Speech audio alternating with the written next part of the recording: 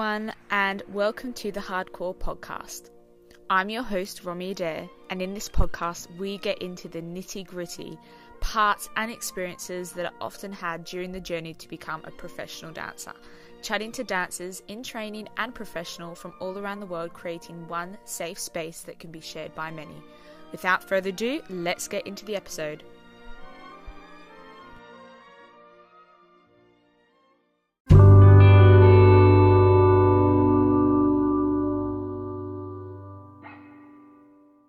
Hi everyone, and welcome back to the Hardcore Podcast. In today's episode, I'm joined by a special guest, Hollie Kate. Hi, Hollie Kate. Hey. Should I just call you Hollie in when I'm talking to you? Yeah. Okay, is that okay? That's fine. Yeah. Okay, we can get straight on into it. I'll get into the first question if that's all right with you. Yeah, that's good. Okay, so let's start. Tell the listeners a bit about yourself, where your journey of training I've spoken to you before the episode, so I kind of know what you're gonna say, but you just start from the beginning. What made you, I guess, decide to go into full-time training when you did, and your journey, and then we'll unpack it and everything. Cool. So obviously I'm Hollie, and I started dancing at the age of 2, and then I only decided to go to a vocational school because my sister went to Hammond, my older sister. So that made me want to go to, obviously, a vocational school. So for year 7, which you are 11 years old, I decided to audition for Hammond. I was very, very lucky to get a place there. So I trained there for a year, and I actually loved it so much. And obviously, because I had my sister there, I found it a lot easier to cope with. And then I started to realise I fell in love with ballet. So then I auditioned for Elmhurst and was lucky enough to get into Elmhurst. And I was there for 2 years. And at that stage, that's when I was like, oh, I really want to do ballet. Mm-hmm. So I did a summer school in year 9. Yeah. And I got scouted from there to get in for the Royal Ballet School. And that's how I got into Royal. Mm-hmm. So then I was there for 2 years till I was in year 11. Mm-hmm. And obviously by then my focus was all just on ballet. It was just all ballet. And obviously in year 11 you have to audition to get into upper school, and I didn't get into upper school. They didn't keep me on. Obviously I'm going to be honest about that, but I believe everything happens for a reason. I didn't get into the upper school for a reason, because that wasn't meant to be my path at all. Yeah. And I remember them saying to me, you are a bird stuck in a cage. And it's because I love to move, I love to jump and dance, and just, I love to make every movement so big, and ballet was quite retaining for me.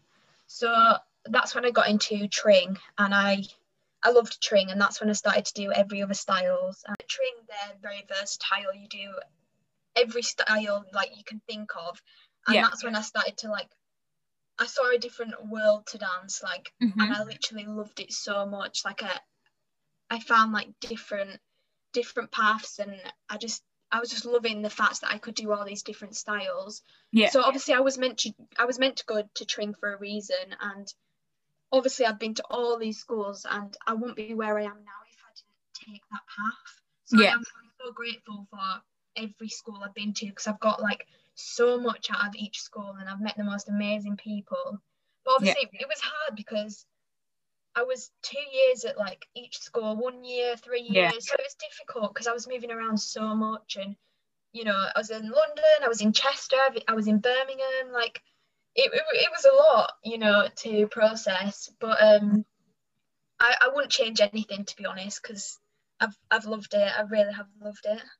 Yeah, so, that's and now, No, that sounds like a really, I guess, interesting journey, and I can't imagine I guess how much you've experienced in the sense of moving everywhere and being at different schools that have different training, if that makes sense, and they've all got different. Let's just do that again. So let's kind of go back to the beginning and unpack that. So you're trained, so you started at Hammond and you were 11. So how was that school for you? were you like, I'm assuming, so you're doing like schoolwork and you're doing ballet and other styles as well. And you were there for 1 year, correct? Yeah. Yeah. So how was like that experience? Was that your first full time? Like, was it Yeah. system dancing full time? How was that? Yeah, so obviously I was 11, and you can imagine the excitement of going away at 11. Like, it felt like you were having sleepovers every night. Like, it was so much fun. I loved it so much. But obviously I found it difficult because at that age, juggling academics and dance at the same time was obviously difficult. And at that age, you want everything to be perfect. I mean, obviously you still do now, but because you knew you want to prove yourself so much. And I remember just wanting to be this perfect little dancer. I wanted everything to be perfect and really wanted to prove myself to everybody. And because my sister was there already, I felt like obviously I had more pressure because my sister was there and she was really good, and I needed to prove that I was really good. And to be honest with you, I thought I was going to be homesick, but year 7 I wasn't homesick at all, because I think it's because I had my sister there and she was in the same boarding house, and Hammond boarding was very homely, and the house parents were obviously really, really good there. Like it was very well organised. Like it was a good had school. Good support. You felt good schools, but it was good support there, very good support there. And like, I mean, I loved it there. And plus, because before I went to Hammond, I wanted to do everything. I was very musical theatre. So when I went there, like, you did every style, and obviously I loved it. But by the end of Hammond, because I loved the ballet so much, and like there, that's when I started to want to change more down the ballet route, like the classical route. So and that's when you decided to audition for Elmhurst. Elmhurst. So and it's not that Hammond wasn't good enough. I just really wanted to focus just on ballet. So I thought Elmhurst would obviously be the best possible place for me to be a good place for you. Yeah. So how was that? I guess I don't want to say like in this episode, like, because we are talking about multiple schools, I do just want to put it out that like this is Hollie's experience, and I know everyone's experience is going to be slightly different. So don't, I guess, like this is just your experience, and that's absolutely fine. So and there's no competition between each school at all. I love them all. they're all got their pros and cons, I guess, because definitely no place is perfect, so that's important to kind of just reiterate there. So you went to Elmhurst, so that was, you moved to Birmingham, you were away from your sister. How was that? How long were you there for, and was that experience what you'd hoped it to be in terms of focusing on ballet? Like, you can be honest, but like, you don't have to give every detail. So how was that? Well, obviously I was only at Hammond for a year, and then I moved to Elmhurst for 2 years. And I remember the first couple of weeks I was there, that's when I'd first ever felt the feeling of homesickness. I mean, I don't know if it was because my sister wasn't there. It was a massive change to go to Birmingham, and I did really, really struggle.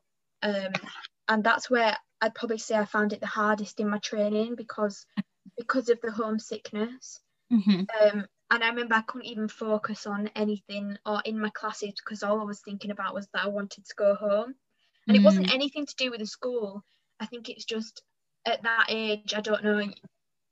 It could have been anything, but I really did struggle. Obviously I did get over it. That lasted for a year. I was there another year. And that's, I probably started to like struggle obviously then, but I did have a really good time then, obviously. In terms of struggling, was that more of just the struggling being away from home, or were there other things in it?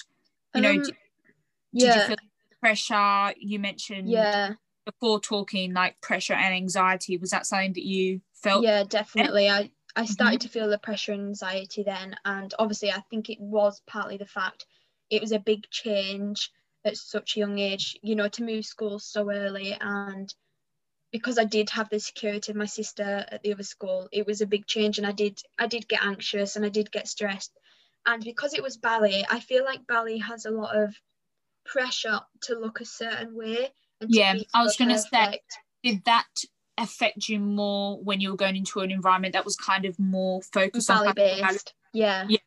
So how, definitely, how was that? Like, how did you, I guess, like, cope with that? Was that really that difficult? Yeah, I did struggle, I'm not gonna lie, because I mean, ask any ballet dancer out there. You stand in a leotard wearing barely nothing in front of a mirror, I don't know, 8 hours a day sometimes, judging yourself, picking out what's not perfect and trying to make everything perfect, because that's just what it's like in the industry. You want to be this perfect person.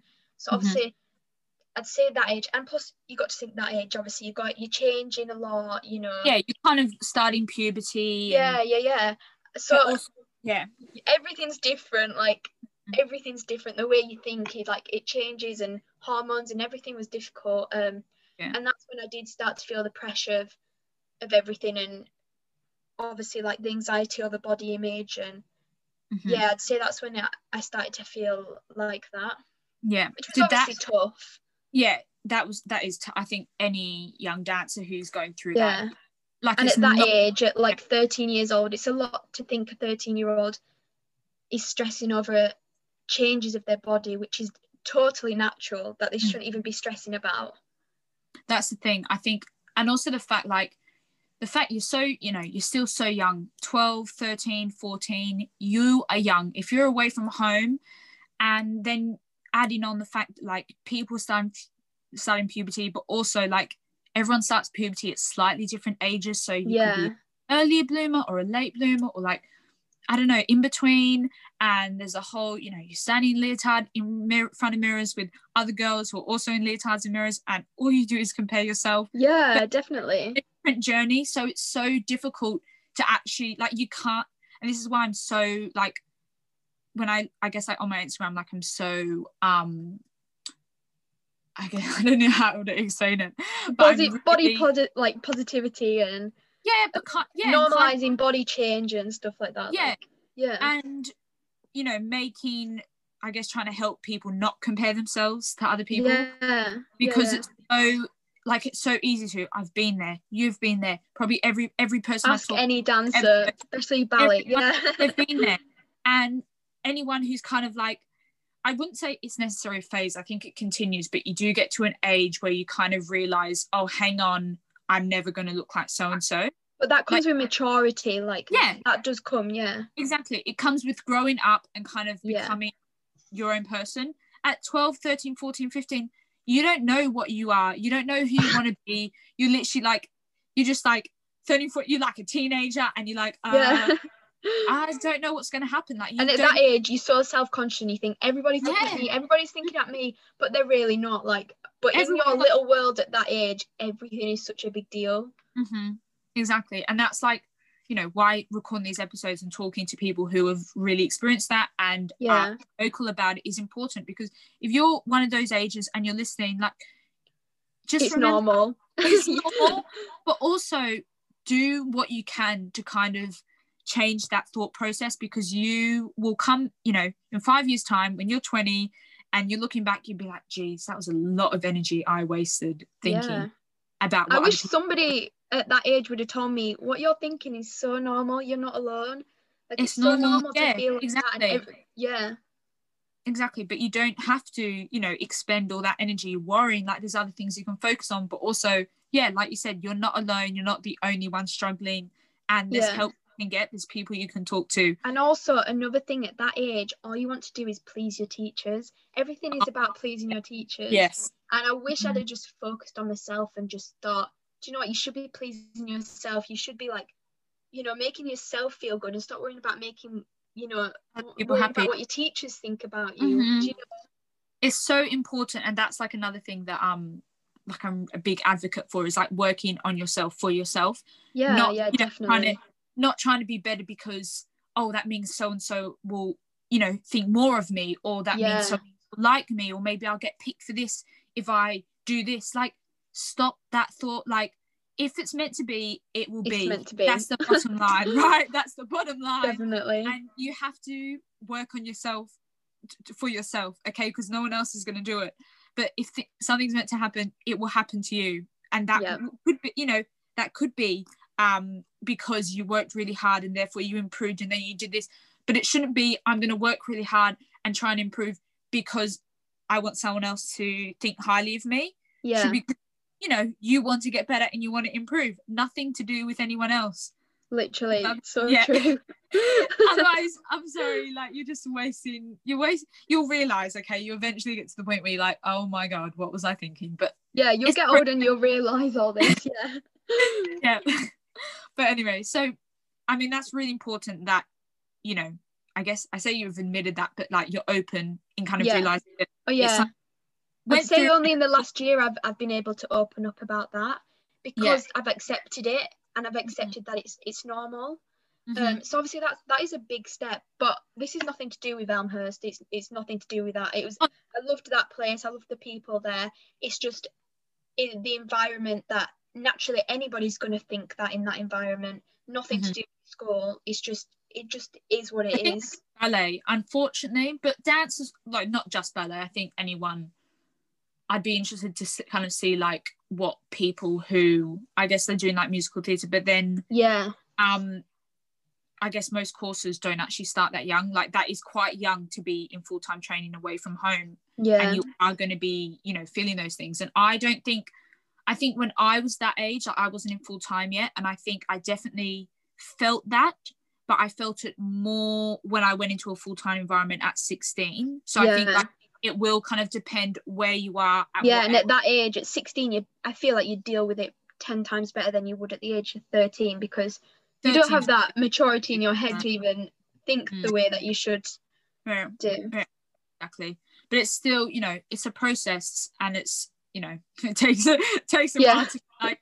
But I wouldn't change anything. I wouldn't change anything because I loved it. But that makes you who you are today, and it makes you realize, it makes you grow. It's stuff that you know, it makes you who you are, and that's fine. Definitely. And you know, it's important to kind of accept, like you just said, it's something that you've only just recently kind of accepted, but you've also learned from it, and you know, I guess. You've grown. So you kind of, you get me. Okay. So then what kind of made you, so that going back to like you're feeling a lot of pressure and anxiety at your time at Elmhurst, did that kind of would you say that affected your dancing? And definitely. Mate, I couldn't enjoy my dancing or my classes, because all I was thinking about was I need to change this, I need to change that, and it took that focus away from me actually learning, because my brain was so busy thinking about how I need to change this, how I need to change that. Yeah.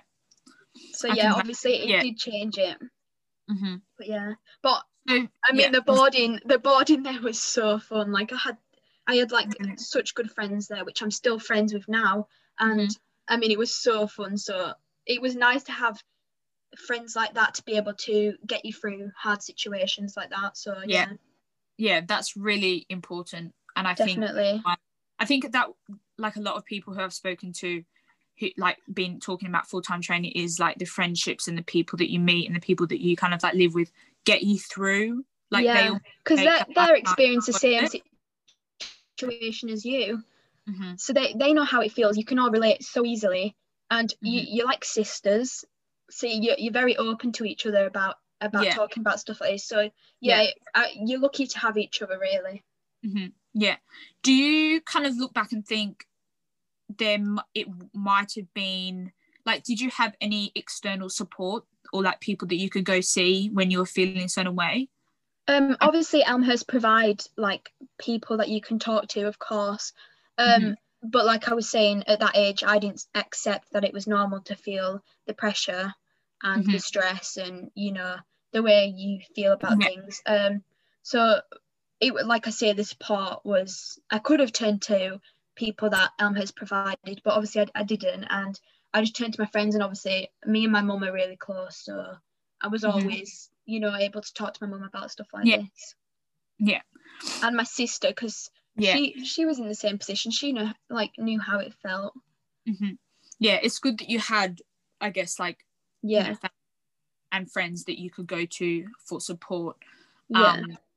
And it's, but I think also what is important for anyone listening, if you are experiencing like these things, and yes, they are completely normal, but it also is important that if you if you have the facilities, it's helpful to go talk about it. Don't feel embarrassed, because it's normal. Yeah. I felt embarrassed to feel like I did, but yeah. it's normal. Go talk to somebody, Yeah, exactly. So so you were at Elmhurst for 2 years. Yeah. Then where did you go, and how how did it happen? Yeah. How did it happen? I literally went to YBSS summer school, Yorkshire Valley summer school, and I got like scouted from there to audition. So obviously, like, I was so lucky, so lucky, because that's unheard of, obviously. And that's how I got into Royal, which was a big shock, because going from, like, I remember before I went to Hammond, I actually had like the worst turnout. Like, I was never ballet, like I was okay at it, but I was never like, this girl's gonna be a ballet dancer, So it was a big shock. But obviously I worked so hard to get there, obviously. It didn't come naturally. I got into Royal for year 10 and 11. I mean, Royal is obviously just an amazing place. Like, the building, the facilities, the teachers, the friends, like, everything was so amazing there. But obviously I was still stressed and anxious, because it was another change. It was another ballet school. Yeah. I had to prove myself yet again. I'd already had to do that twice before, and then I had to do it again. Yeah, it was exhausting, because I was constantly having to prove myself that I was good enough to be where I was, because I found it hard to I'm not gonna lie, like, I never believed in myself. Like, I was very, very shy. I never believed that I deserved to be at Royal, never. But I was lucky to have, like, the people around me that did believe in me, but no matter how much they said it to me, I did struggle to believe it. And obviously, like, yeah, Royal was like just a shock to the system that I'd even got in there. So I was very, very grateful to be there, but it was difficult to just change, because the training was different. It was just completely different. Yeah. So you were there for 2 years. How did the training and the environment, like, differ from the previous schools that you were at? You can go into a bit more, like, detail. And I guess, you're getting older. Were you doing your GCSEs at the time as well? I can imagine that was... Yeah, I was doing my GCSEs at that time. And do you know what? That's another thing to say. I remember joining, and in year 10, that's when you start your GCSEs. Yeah. And the ones that I decided at Elmhurst are completely different to the ones that I took at Royal, because I didn't know I was going to leave Elmhurst. When I went to that summer school, when I left in year 9, I thought I was going to go back in year 10. Like, I had no clue, like, something was going to change over the summer. So obviously it was really, really difficult, because going into a new school and starting my GCSEs, you're not in the academic class with everybody, because not everybody takes the same GCSEs, obviously. So that was kind of difficult, because I was going into completely new, like, if I chose history, I didn't know what the history teacher was like. I didn't know, how he taught, especially because I do struggle with academics. I've always been like, I find dance easy because I pick it up like this, because I'm using my body to, like, if you do you know what I'm saying? We've all got ways of learning. So it was really, really difficult to pick these new GCSEs when I didn't even know the teachers. So that was hard. I can imagine that was difficult. Did you feel, you kind of touched on this, but going to a school which is kind of, I guess, put up on, I don't say put up on pedestal, because they obviously we can agree that they create amazing dancers. But going to a school that has such spoken so highly of. It's one of the best schools in the world, and definitely. There's so much exclusivity about the school. How did you find coping that? I mean, you said that you always felt like, that you weren't good enough, or you shouldn't have been there, but like, you struggle kind of believing yourself. So how was that? How did you kind of manage that feeling and still feel like you were able to, like, push forward? And obviously, you know, this is a time where you wanted to pursue classical ballet. So how were you finding that? Was the, I guess, the whole body was, and also I guess like how was the body, I guess, body image and the way the pressures on that, did you feel like that was more or less, or were they, you know, have just go into... I mean, I remember like the first day walking in and they were all like, you could just tell they were all trained so perfectly and all trained the same. And I like at Royal you get trained like starting back from the basics, and like I feel like that's why they're all such amazing dancers, because their technique is obviously incredible. So going into it, and the way I danced was, I mean, completely different to the way that they danced, and because I did go in so late, it was kind of hard to obviously like fit into that, and I felt like I stood out like a lot, but not in the good way, obviously, because I just felt like I danced completely different to them. And because I'm quite a strong dancer, not saying like I'm strong as in like it's perfect, I mean in like I'm strong as in like the way that I dance is like very strong movements, and they're all very balletic, and obviously I found that kind of hard to like really fit into that mold that they are. And then that's when obviously it was pressure to fit into that mold, and when it came to shows you wanted to be picked, you always wanted to be like the favored one, you wanted to get noticed, so obviously that was difficult. And in the ballet world, as we were saying, there is a lot of pressure to look a certain way, and I know it is getting better, I mean it's definitely getting better, but there is, you can't lie, there's a lot of pressure to look a certain way as a ballet dancer, and that's hard. And then we're going back to age again, you're what 15, 16, like at that age trying to mold your body into something that it probably could never be is difficult. It's difficult, and so that was kind of stayed as a, I mean, I think it's just an ongoing struggle for most people, so like it's difficult. So after Royal, not after Royal, so then what, I guess towards the end, and you eventually, what kind of was that process of you then moving on to the next school? How did that work out? Well, obviously you have to audition at year 11, you have to audition to get into the Royal Ballet Upper School.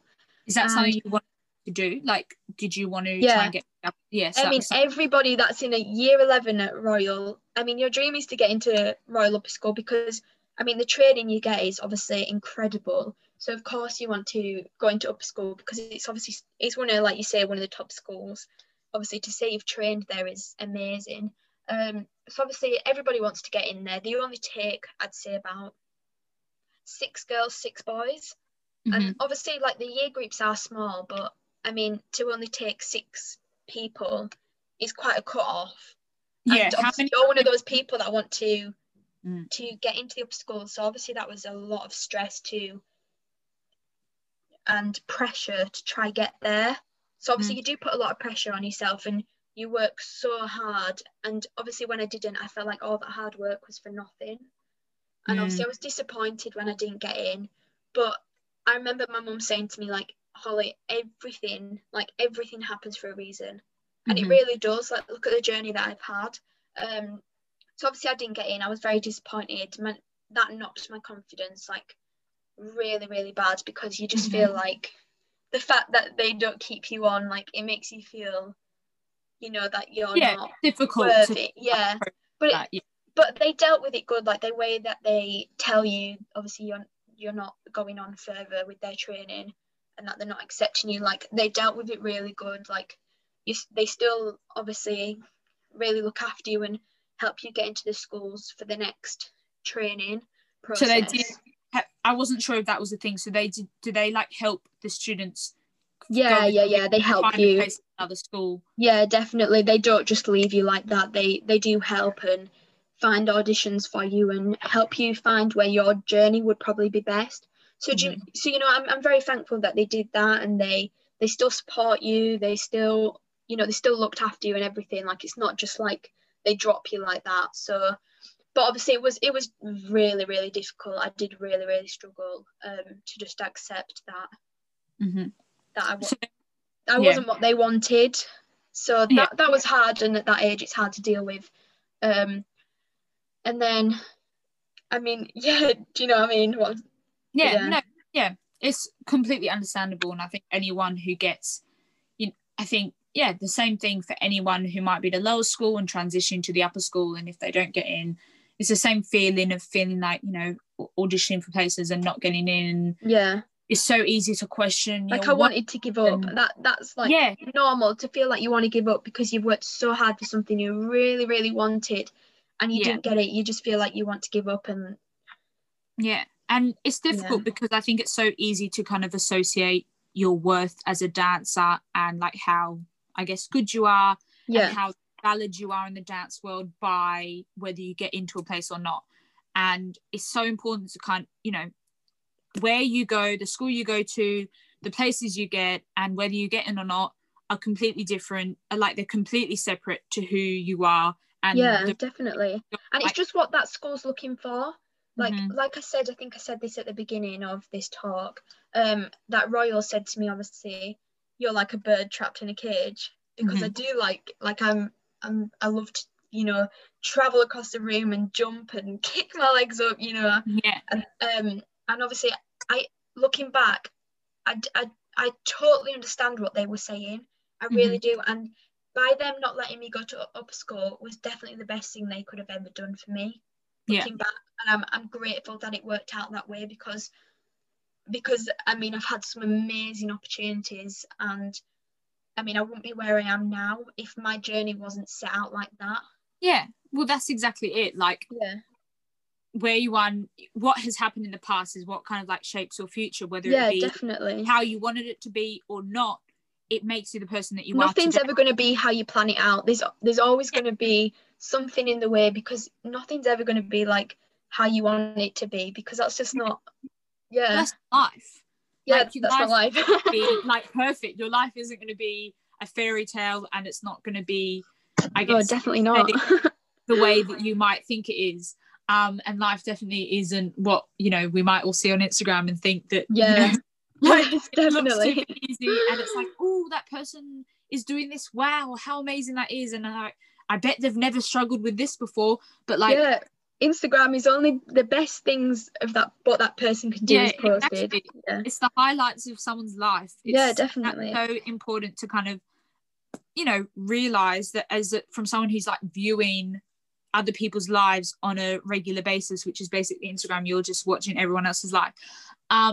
It's so easy to be like, oh wow, so this person went here, okay, but you don't know what was going on there, and they were in, and they maybe wanted to leave. Like, we don't know everyone's story. Exactly. And it's important to think that you might want something, whether it be a job, to get into a school, for this to happen to you. Yes, that's all well and good, and I think it's so important to have goals and aspirations and things like that, but you have to remember the route isn't going to be easy. There's going to be nothing ever comes easy. Nothing good ever comes easy. You've got to work for it. You've got to work for it, and you've also got to push through the hard times. Definitely. I mean, I remember thinking also, when I didn't get in, I thought everything that could possibly have stopped me from getting into Royal, and that's when I obviously started to get really anxious about everything, because I was thinking I didn't get in because of this, I didn't get in because of the way my legs were shaped, I didn't get in because this wasn't good enough, I didn't get, you think of every scenario that is the reason why you didn't get in. And that's when you start to really put so much pressure on yourself, physically and mentally, because you're starting to find every reason why it didn't happen the way it happened, the way you wanted it to, or do you know what I'm saying? Like, you really do pick out everything. No, exactly. And once you get down that route, it's not a nice route to go down, because no you can just essentially just question your whole existence, which isn't too great. So but at the end of the day, I think that's something most people go through at some point. Definitely, everybody gets yes and no's, and that's part of life. And it's kind of how you decide to deal with it. I don't deal with it. Definitely.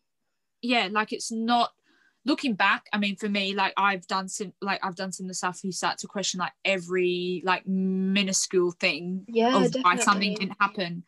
But now, like, I'm at the point I'm like, oh my God, Romy, like, okay, sure, like it's important that you kind of went through that to experience that, and now you learn a lesson out of everything. Yeah, but also a lot of wasted energy, a lot of tears. Yes, and, definitely. like, I look back and I'm like, but why did I stress so much about it? Why? So again, like that's just a mini kind of thing. If anyone's listening and you kind of, something doesn't happen and you start to question everything, just take a deep breath. Take a valuable lesson out of every single little bit. Find something good in something that's not really good. Just find something good in it. That's what I've like trained myself into doing now, and I'm so much happier.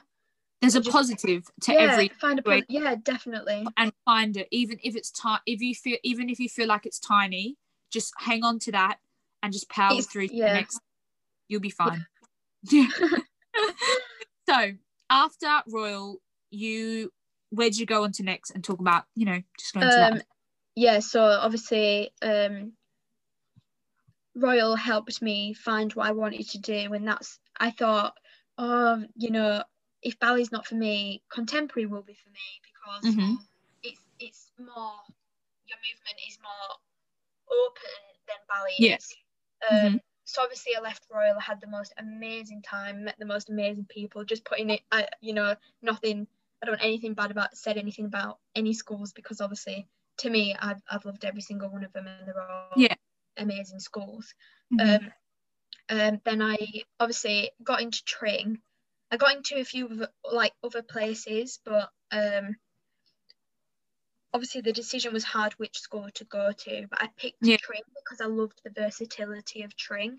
Yeah. And it kind of excited me that I had the opportunity to try all of these styles again that I started out with in Year 7 at Hammond, to go back to trying all them out again, because I remember thinking how much I loved doing all that at Hammond and how much I enjoyed it. To then go back after, obviously, finding it quite tough, to go back doing that was it was really exciting to start again, really. It felt like. And then obviously it was another tough change, because I was it was a new school again. It was the fourth time I'd changed now, proving myself again. I also felt a lot of pressure going to Tring, with people knowing that I'd been to Royal, because there is a thing of, all these Royal kids are amazing, all these Royal kids, all the people that come from Royal are amazing. So when I went to Tring, obviously I felt pressure that people would be like, oh, this girl's gonna be amazing, she came from Royal, a lot of whispering goes around, and I mean, so I felt the pressure to be everybody expects me to be amazing because I was the one that came from Royal. So that was obviously hard, but Tring really, really boosted my confidence. They really made me find the confidence, not that any other school didn't, but because of the knock, obviously, from not getting to a school, because that was my dream. I found it tough. Tring picked me up and helped me find my passion for other styles. So obviously when we're talking about how each school was meant for a reason, I was supposed to go there for a reason.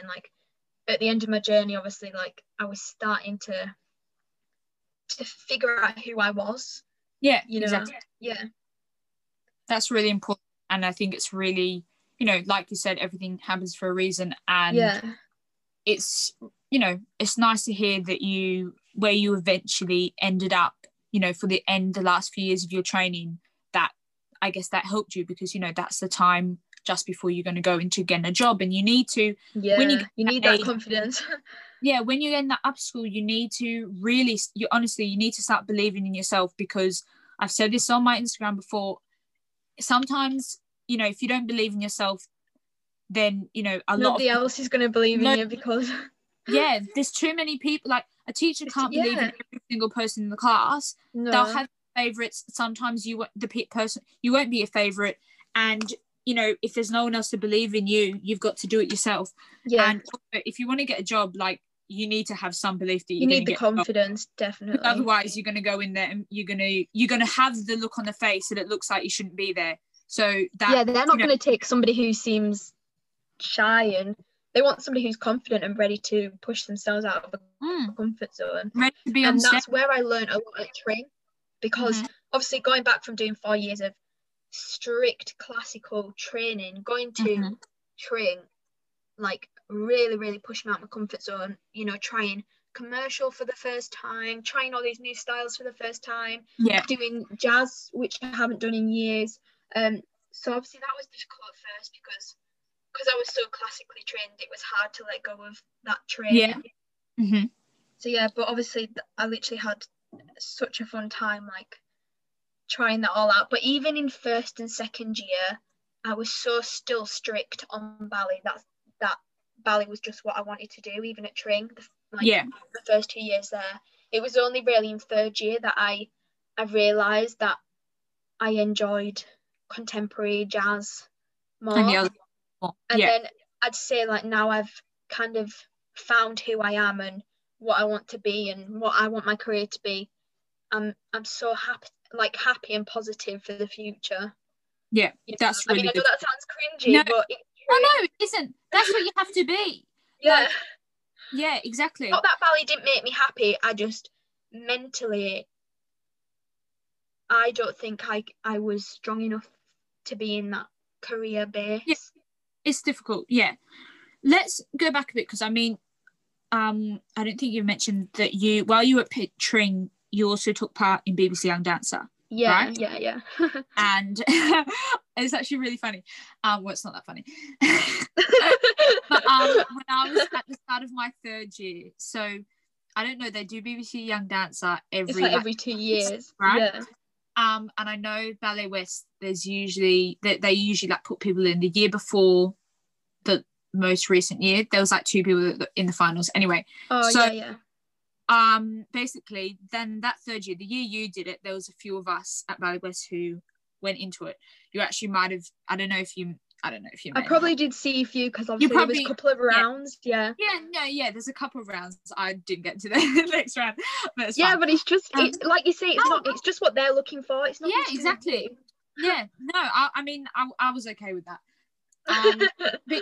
But I remember that's kind of like how I first saw you, and that's probably when I didn't even know I watched you on TV anyway. Whatever, that's kind of but yeah, just talk about I guess your experience with that competition. How was that? Because when we were talking earlier, I have a lot of stress and anxiety around that. How did you kind of cope with that, and how was that process?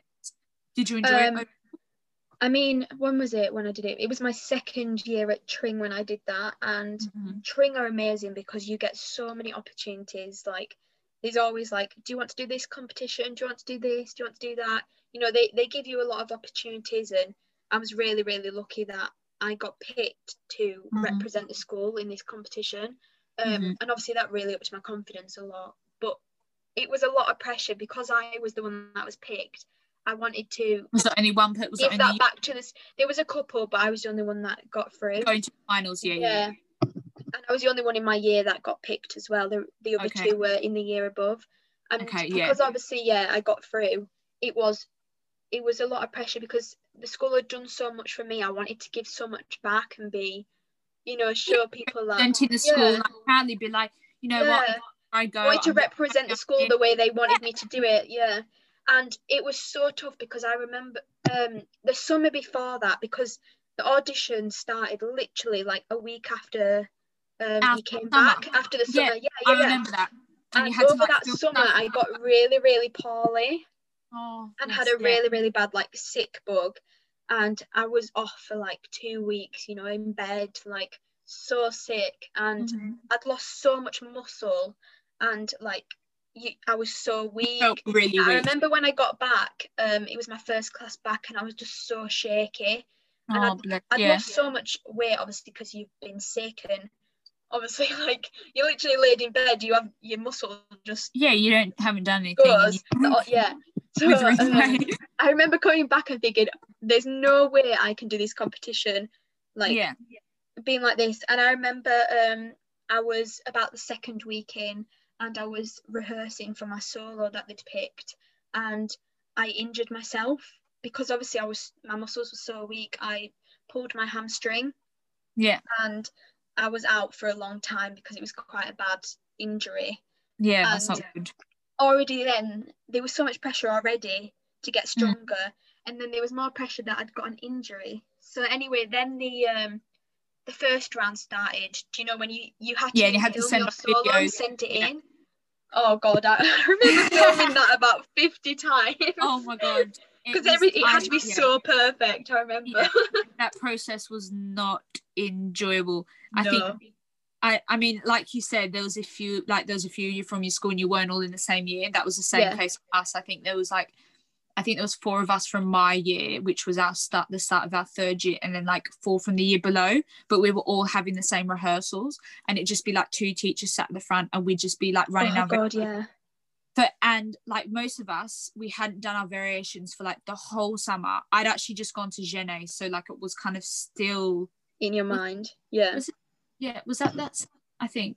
Yeah, so, but it was like 6 weeks after, and I was, and maybe it was October time we were filming this. I was like, I've not done this variation for so long. Like, can I even do it? Like, yeah. And that whole process of like having to get in, I guess, like shape for doing a variation is like no other process. Like, no, it's difficult. Yeah, it's definitely difficult and it takes time. So yeah, I can relate to that of having to like get a perfect video. And it just happened over and over. You just have to do it over and over again. And days it wouldn't work, and some days it'd be so shit. Yeah, some days you just, I mean, as a dancer, you definitely have your off days. Like, it's just natural. Not every day is going to be perfect. And it, trying to film it on an off day was difficult as it was. So after like that process was done, obviously you film it, you send it in. I can't remember how many got through to the second round. I think it was about 20. Yeah. And so they select out of all the applications, about 20 of you to go do another audition at Sadler's Wells, William Bayless studio. And I remember like there was only me and it got cut down to just me and another girl at Tring who got through. And then already I started to feel the pressure again. I was injured. The injury got worse because I didn't listen to my body, and I just carried on practicing and training. So each time like I do that, obviously I wasn't resting it. I wasn't letting it, what's the word? Recover. I wasn't letting it recover at all. So it just got worse and worse. And there were one point where I knew I was gonna pull out of the competition because I was in so much pain. My solo started with like split jumps from the corner. I mean, I hadn't been able to do the splits for about a month because of my hamstring was so bad. Like I'd literally pulled it. And also I did start to listen to my body, and I took 2 weeks, like it was only like 2 weeks, but I took 2 weeks off, went home because I started to really stress and feel the pressure because it was coming up to the competition, and I was still also recovering from being ill over the summer. I was still quite weak, and then then it came round to the second round, and I had to change my solo completely. Oh, on really? The day, because it wasn't possible. Like the injury was just. I mean, school put no pressure on me at all to carry on. They said if you're in that much pain, you can drop out. There's no pressure. So obviously, like that was so good, but I put the pressure on myself because I wanted to still do that. I got this far. I don't give up that easy, even though I knew I shouldn't have done it, but I did. Yeah. I did that round. I did it awful. Like I've never danced that bad. Honestly, I've never danced that bad in my life. Like. I mean, I couldn't even do the flat box, like the flat splits in my solo. Like we had to change everything, obviously. And then they pick 5 people from that. Like they narrow it down again. And when I got that call, I was like, no way did I get like selected out of all those people being the final 5, obviously, which is going to be on TV. So I was like so shocked. And I remember getting told that like it was like a couple of days after Christmas. So that happened, and I still couldn't believe it because I got it in my head that it wasn't going to be me. Like, I got it in my head, that was not me, that is not me, obviously. And then obviously that happened, Christmas happened, and then you go back to school and the training started again for the competition. And you had to do like 2 solos and a pas de deux. And I think I had like 3 months to train for this competition. So obviously it was a long time, and by then I'd recovered from my injury over Christmas. I could still feel it when I went back, but it was like it was fine. Like, it was just working on building the strength back up. That's fine. That's good. And then this is when I started to find it tough, because there was only me in the whole school, obviously, who was doing this competition. So I was alone, obviously. Very, very grateful. And I remember getting back after Christmas, and the training obviously started, and I had it every day, and it was in every lunch break I had it. And also at Tring, I didn't do any academics because obviously it was the senior school. And you get a degree out of it? A diploma. Okay. Yeah. And I remember feeling really, really isolated because I never took classes with anybody else. It was just me and 2 of the teachers. So obviously I felt really, really isolated. I didn't see my friends for weeks. Obviously, I mean, I'm so grateful to have had all that private like training with just like me, like a one-to-one training, like, you know, how lucky am I to get that? Especially like the teachers that are at Tring obviously are amazing. But I found it hard because there was always 2 teachers sat at the front and just me dancing all day in front of them. Private lessons. Yeah, and that's difficult because you feel the pressure, and you can't. All I used to have going through my head was they're thinking I'm this, they're thinking I'm that, they're thinking this, they're thinking that, and it just takes everything away because your brain is so like worried about what other people thinking. Yeah. So that was really, really difficult, and I had a lot of pressure knowing that I was going to go on TV, and I wanted to look so perfect and be so perfect because, do you know what else I found really hard?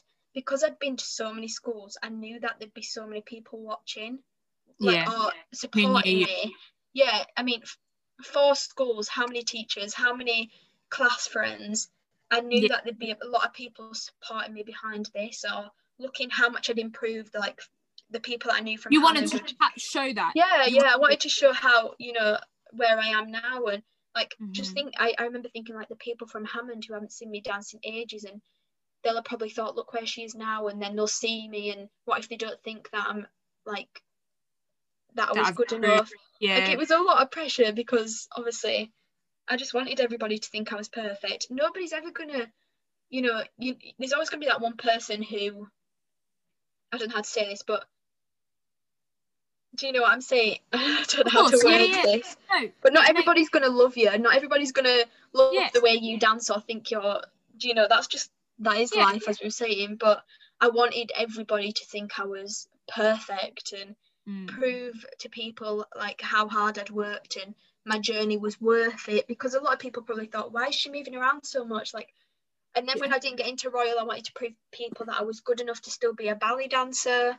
Because there was a lot of pressure.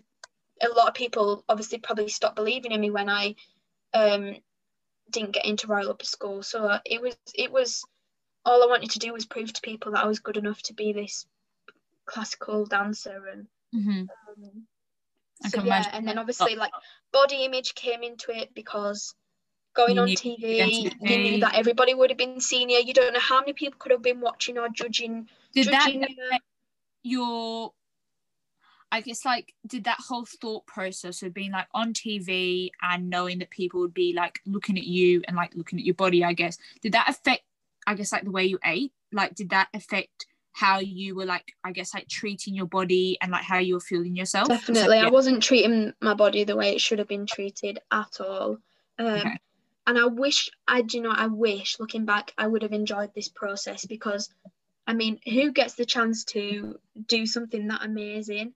I just wish I would have enjoyed it and looked after my body the way it should have been. And the training it was going through, like, I should have really looked after it more. And that's why I was getting injured. And Okay. And because I was working in my lunch breaks every time, and all of my year would have already gone to lunch.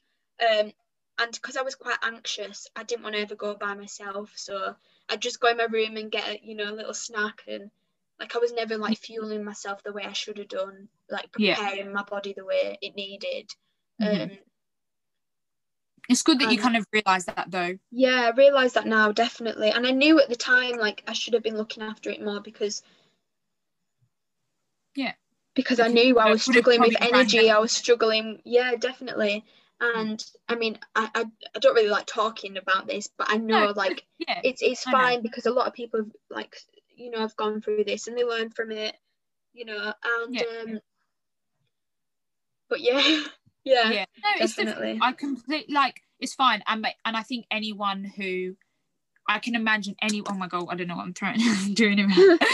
But anyone, like most dancers going into competitions, go through that feeling of, your body's going to be looked at more. You're going to have people who possibly have more influence in your career. Like there's that whole aspect of it.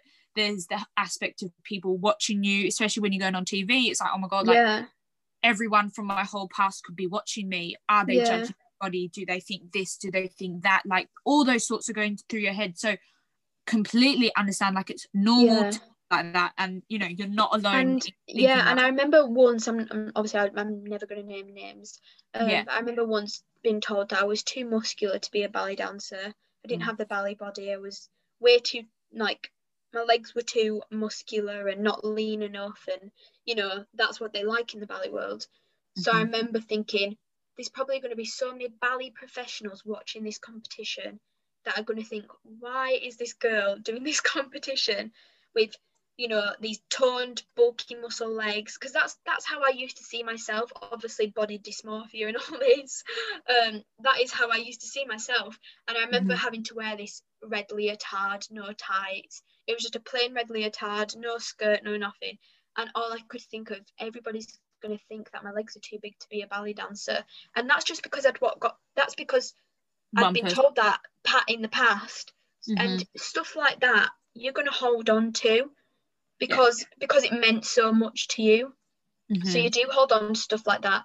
So that's when I started to like really worry about what people were thinking, because I'd constantly like worry, oh, people are going to think that, people are going to think she's never going to be a ballet dancer, why is she on this, So do you see where I'm coming from? It builds up and builds up into such a big thing in your head when really it's nothing. No, definitely. And I think it's so sad because I think, I don't know how much teachers realize this, but like comments that they may have thought of that, like, essentially, to them, maybe they're trying to be helpful, or maybe they don't even really think before they speak. No. But things like that, literally tiny comments being like, oh, okay, your legs are too muscular to do ballet, or even little things like, oh, I can see your breakfast today. Little comments about your body. They're just not needed. No, it's so unneeded. And when you're kind of in a situation where you care so much about what you're doing and what you look like, and what you look like, and because you want a career in it, you will like do anything essentially. You'll do anything to get what you want because it is such a tough career. You will do anything.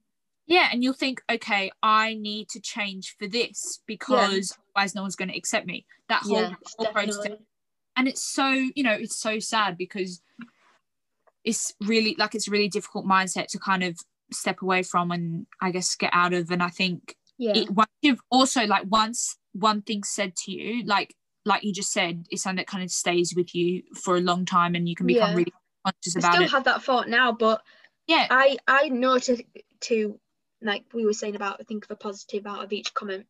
I love that I've got strong legs. Like, it makes me jump high. It makes me the dancer I am now. Like, you jump. I appreciate what my body can do now. Before, I didn't appreciate my body, and I wanted to change it so bad because I got told it wasn't perfect enough, or this was wrong with it, or I was too big for this.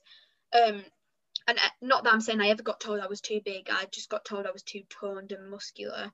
And I had more of a gymnast figure. But I mean, I'd rather be a really strong dancer than a super skinny dancer. I didn't think that way years back, but now I'd way rather see a really strong toned dancer.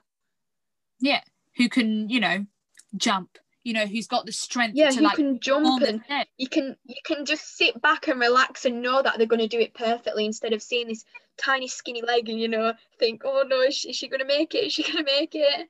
Yeah, no, definitely. And I think it takes a while to kind of like step out of that mindset. And I think there's still, definitely, yeah, it's difficult because, again, like the whole comparison comes in. You start comparing yourself to other people, and you think because someone else gets, they might be given something or they might go somewhere, and you think, is that because of this? Am I never going to achieve that? Oh God, yeah.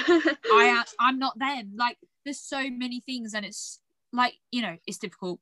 But like we said before, everything kind of happens for a reason. I think you do get to a point where hopefully, I hope that everyone gets to the point where they kind of find acceptance in their body. Yes. And realize that, everyone's body is built differently, and you won't be able to look like the girl next to you. And we have to stop chasing something that we aren't. Yeah. It's really hard. It is hard. And that's when, we'll go into this in a minute, but that's when lockdown was good for me. But obviously we'll talk about that. Yeah. Yeah. But yeah, BBC, I'd say, was one of the toughest times, and not at all because of anything to do with what BBC or Tring put the pressure on me. It was just like the pressure I put on myself. Yeah. And I wish I hadn't put that much pressure on myself, because I remember when it got to the day, I was literally so sleep deprived. I had no energy, all this stuff, and I wish I'd have just enjoyed every moment more. And still to this day, I can watch it now, but I couldn't watch the programme when it came out because I was just so worried, because I knew as soon as I'd watch it, I'd find every single bad thing in it. Yeah. But now when I watch it, I think of, look what you've achieved, like look how good this was. Like I look at it in a completely different way than I would 2 years ago, and that has honestly just come with maturity. And I really wish I'd have taken every opportunity I had in to do with BBC with a lot less stress than I did, because I really caused so much worry and stress myself that, like you say, I wasted so much energy, much. Yeah, it's difficult, but you realize and you grow, and like we've just said, you learn from everything. And that's that's the important thing. But do you know what the one thing was good about BBC? For a competition, you always think there's going to be those people that are like in for you, or that it's not a nice competition environment. What's the word, like vibe in a competition. But BBC really, really did have the nicest group in like the ballet category. We all became such close friends. It didn't feel like a competition at all. So that was so lovely, because we all got to meet all the time. Like BBC handled it such a good way that it didn't feel like a competition, which was really, really good. But obviously the process of just me going on TV, I put that pressure on myself, definitely. And I remember the interviews were so stressful. Well, I can imagine, like, any competition is stressful, whether it is like built out like that or you put it on yourself. I think that's just the nature of a competition. You're competing against other people, and it's very easy to kind of get stressed about things and worry, but like, you just you learn from that, and you realize that there's a lot of energy that gets expended worrying about it that you realize later that didn't really need to happen. But definitely, but at the same time, it's okay, because I think it's something that everyone goes through if they're competing, and it's completely natural. So should we go into talking about like lockdown? Yeah, definitely. So how did you find lockdown? We spoke about this briefly before we started recording. So just go into that however you want to. Obviously all that had happened, and I went back for third year. I'd got jobs and things, but obviously lockdown happened, so everything got cancelled. And I remember, obviously, at first I was so disappointed because all this stuff, everything I'd been working hard for, you know, was just taken from underneath my feet. And I remember I was so close to giving up, because I just thought, you know, I've worked so hard and it just feels like there's nothing to look forward to now. I'll work towards. Because at that point, we had no idea. I mean, we still don't have an idea when everything's going to get back to normal. So it was just so disheartening. And you know what I remember saying in my BBC interview? I can't wait to see where I am a year from now. And I remember thinking, it was a year from then, thinking, I said that with so much hope, and look where I am now. And it got me so upset because I was there stuck at home, and it was difficult. And I mean, everybody must have found it difficult, but there was people in a lot harder positions than me, obviously. So I'm grateful that, you know. Yeah. But I'd say lockdown, I really, really, really learned so much about myself, and I matured so much mentally. And if, like, everything happens for a reason again, lockdown happens for a reason. Everybody will find their own reason. My reason was I learned so much about myself and who I was, and the way I deal with my stress and pressure and anxiety, and I'm a completely different person in the way I look at life and my career now. And I'm so much happier, and I found it's not that I didn't love dance, but I found my passion again. I found, like, oh my God, I can't wait to get back to class feeling again, you know. So it was, and you appreciate everything now. Like, every time I walk into a studio, if I go to Base or Pineapple, like, I can't sleep the night before because I'm just so excited to get into that class. And it's so nice to have that feeling back, and I don't think I'm ever going to lose that feeling again, because it's made me realise so much and how much I really did love it. Even though I was so close to giving up, I managed to hold on to it and find it again. And and I've just learned how to deal with my, you know, everybody has struggles, and I learned how to deal with them, and I'm just I am grateful that I've managed to have the time, because at training you don't have that time to focus on yourself, really. I think really that's look something. After yourself. I think that is something for a lot of people I've spoken to about like lockdown, and just like talking to friends and stuff like that, is that it's been really helpful to kind of like process your experiences. Definitely, and process like, everything. You just sit down and your whole life everything else is like a world. You can be like, oh my God, or like things will happen, or you'll hear things and listen to things. Like this whole podcast like started in lockdown, and for me, kind of like talking to people and realizing that, for one, like everyone is going through the same thing, but it's also helped me process the feelings that I experienced in vocational training, that I wasn't really accepting them or realizing them at the time. And then now I'm having conversations about them. I'm like, okay, like, you know, you process them and you have time, and like, you know, you have time to sit and think, and you know, there's only so much you can do in a day, but there's also a lot of thinking that gets done. And I think everyone can agree that, you know, so many things will be going through your head, but it's good, it's helpful. Like you said, you can learn a lot about yourself, which is really good. Definitely. Lockdown was definitely, I mean, obviously it was tough, and like we were saying, but like you say, you finally just sit down. Like, training 8 years has just been like, you never get to sit down. Even on some holidays, you're doing a summer school, or, you know, and like you say, it's the longest I've ever spent at home in 8 years. You know, I felt like I just really got the chance to process everything, like you said. So and then obviously this second lockdown, obviously it's hard, but because I managed to get through that first one, I know how much more, you know, I know how to deal with this one now.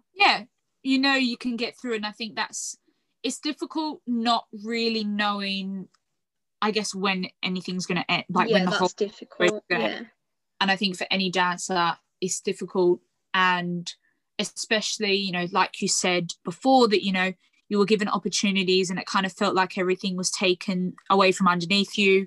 Like, I completely relate to that. Like, I've had the same situation, and it's really hard to it's tough to think, oh my God, like, can I still actually like do this? Like, and then in the first lockdown, I remember thinking like, I need to stay like healthy. I'm not doing as much exercise, so I need to watch, what I'm fueling my body with. It's hard. Like, and I think for dancers, like I say, besides, like, I say normal people, I don't mean like normal people, but like people who aren't dancing full time and like don't want to make dance as a career, I think. And like for you, so have you finished your training, right? At training, so you graduated. I graduated also like 2 years back, but I was anyway, it doesn't matter. But like for people who aren't like still at school, it's really hard to like manage the whole, like, I gotta stay in shape, I gotta like still keep my stamina somehow, I gotta still find some strength somewhere, I gotta stay semi-motivated to actually like get through.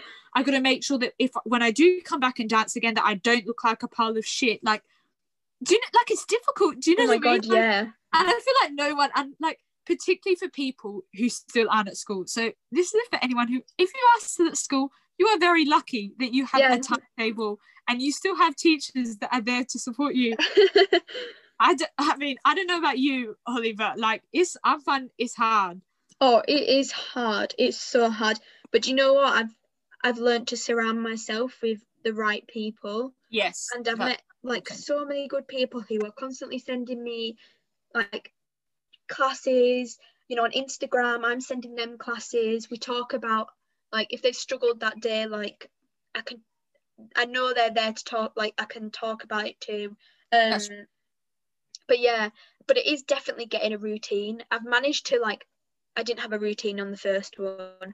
This time I've sorted a routine and I feel like so much more positive about this one, this lockdown. And that's what you need to do, really. You need to get yourself out of bed early in the morning, get yourself going, Yeah, you have to imagine that you're still at school. Training, Still training every day. That's, exactly. And I think that's really helpful to think. I mean, yeah, exactly. And that's, I mean, I don't know if you're saying, I don't know if it will probably be February by the time this episode goes up, but basically in February, that's what I'm doing this little February challenge. So anyone wants to I saw that. Anyone, I mean, it's not a challenge per se. Guys, do it. It's helpful to have, if you're not feeling very motivated, it's important to kind of like, have some to keep motivated. Set your goals and be, with people who are also doing the same thing, I think is helpful. Especially I have to set goals, because then I've got something to work towards. Yeah, definitely. If I don't set goals, I feel like I'm just wandering, which I know sounds really weird, but I do. No, true. Otherwise, you kind of like, well, what direction am I going in? Yeah, I'm just wandering through my days. If I set a goal, I'm really good at setting my mind to something and I'll do it. Yeah. So setting myself goals is like the best way for me to help me get through this. So guys, definitely go out and do that. Yeah, definitely. I mean, I don't know when this will be up, but the template will probably still be available anyway. I'll probably keep it available for anyone if they just want like a template of like goal setting and like stuff like that. Yeah, you should do one each month. Yeah, I might. We'll see how this goes. We'll see how many people join, and it should be fun. Is there anything else you want to touch on in this before we kind of round it off, or how I want people to know all the stuff I've talked about schools, every single one is amazing. I don't want anybody to think bad about I don't think anyone's going to take there's no and it's everybody else how I've had a tough journey, but it's not been tough because look how lucky I've been. And everything was set out to be the way it was. Also, guys, just a little thing, everything happens for a reason. Even how hard it may seem at the time, like there will be a reason for it, and I've really, really learned that. And just try find a positive in every negative, because you'll be so much more happy and motivated if you change your mindset towards the positive. To that. You need to, the energy that you put out into the world is the energy that you attract back. Yeah, and surround yourself with those people that do that the same, because just that's really helped me as well. Okay, that's really good, and I think that's really great advice for anyone listening. So before we round off, where can the listeners find you, Hollie? on any socials or anything? Follow me on Instagram, guys. Follow my journey. My Instagram is Hollie Kate 1717. I'll put that in the description. And if anybody ever wants to talk about anything, or yeah, I mean, I'm always here. Like, I've had quite a lot of experiences. If you want to know about each school, like, I'd be happy to talk about anything to anybody. So yeah, or even if you're struggling or just wanna talk, like, I'm happy to talk. Yeah. DM. Yeah, we're all in this together, you know, like dance is a big world. Exactly. And I think that's what's so great, and something that I've again really enjoyed with making the podcast, is kind of almost creating a community of people who are so like-minded, and everyone's come from different corners of the earth essentially, but everyone's kind of going through the same thing. We're all in this together, and you know, if you need help, reach out for help. Reach out. If you want to ask a question, just ask the question. Just ask. Don't be embarrassed to ask. Yeah, exactly. No doubt somebody's probably had the same thought, like, just ask. Exactly. Yeah. Okay. I think that's finished the episode. Thank you so much, Hollie, for coming on. Thank you. Great to chat. Listeners, you can hear my voice next week. Thank you very much for listening, and bye.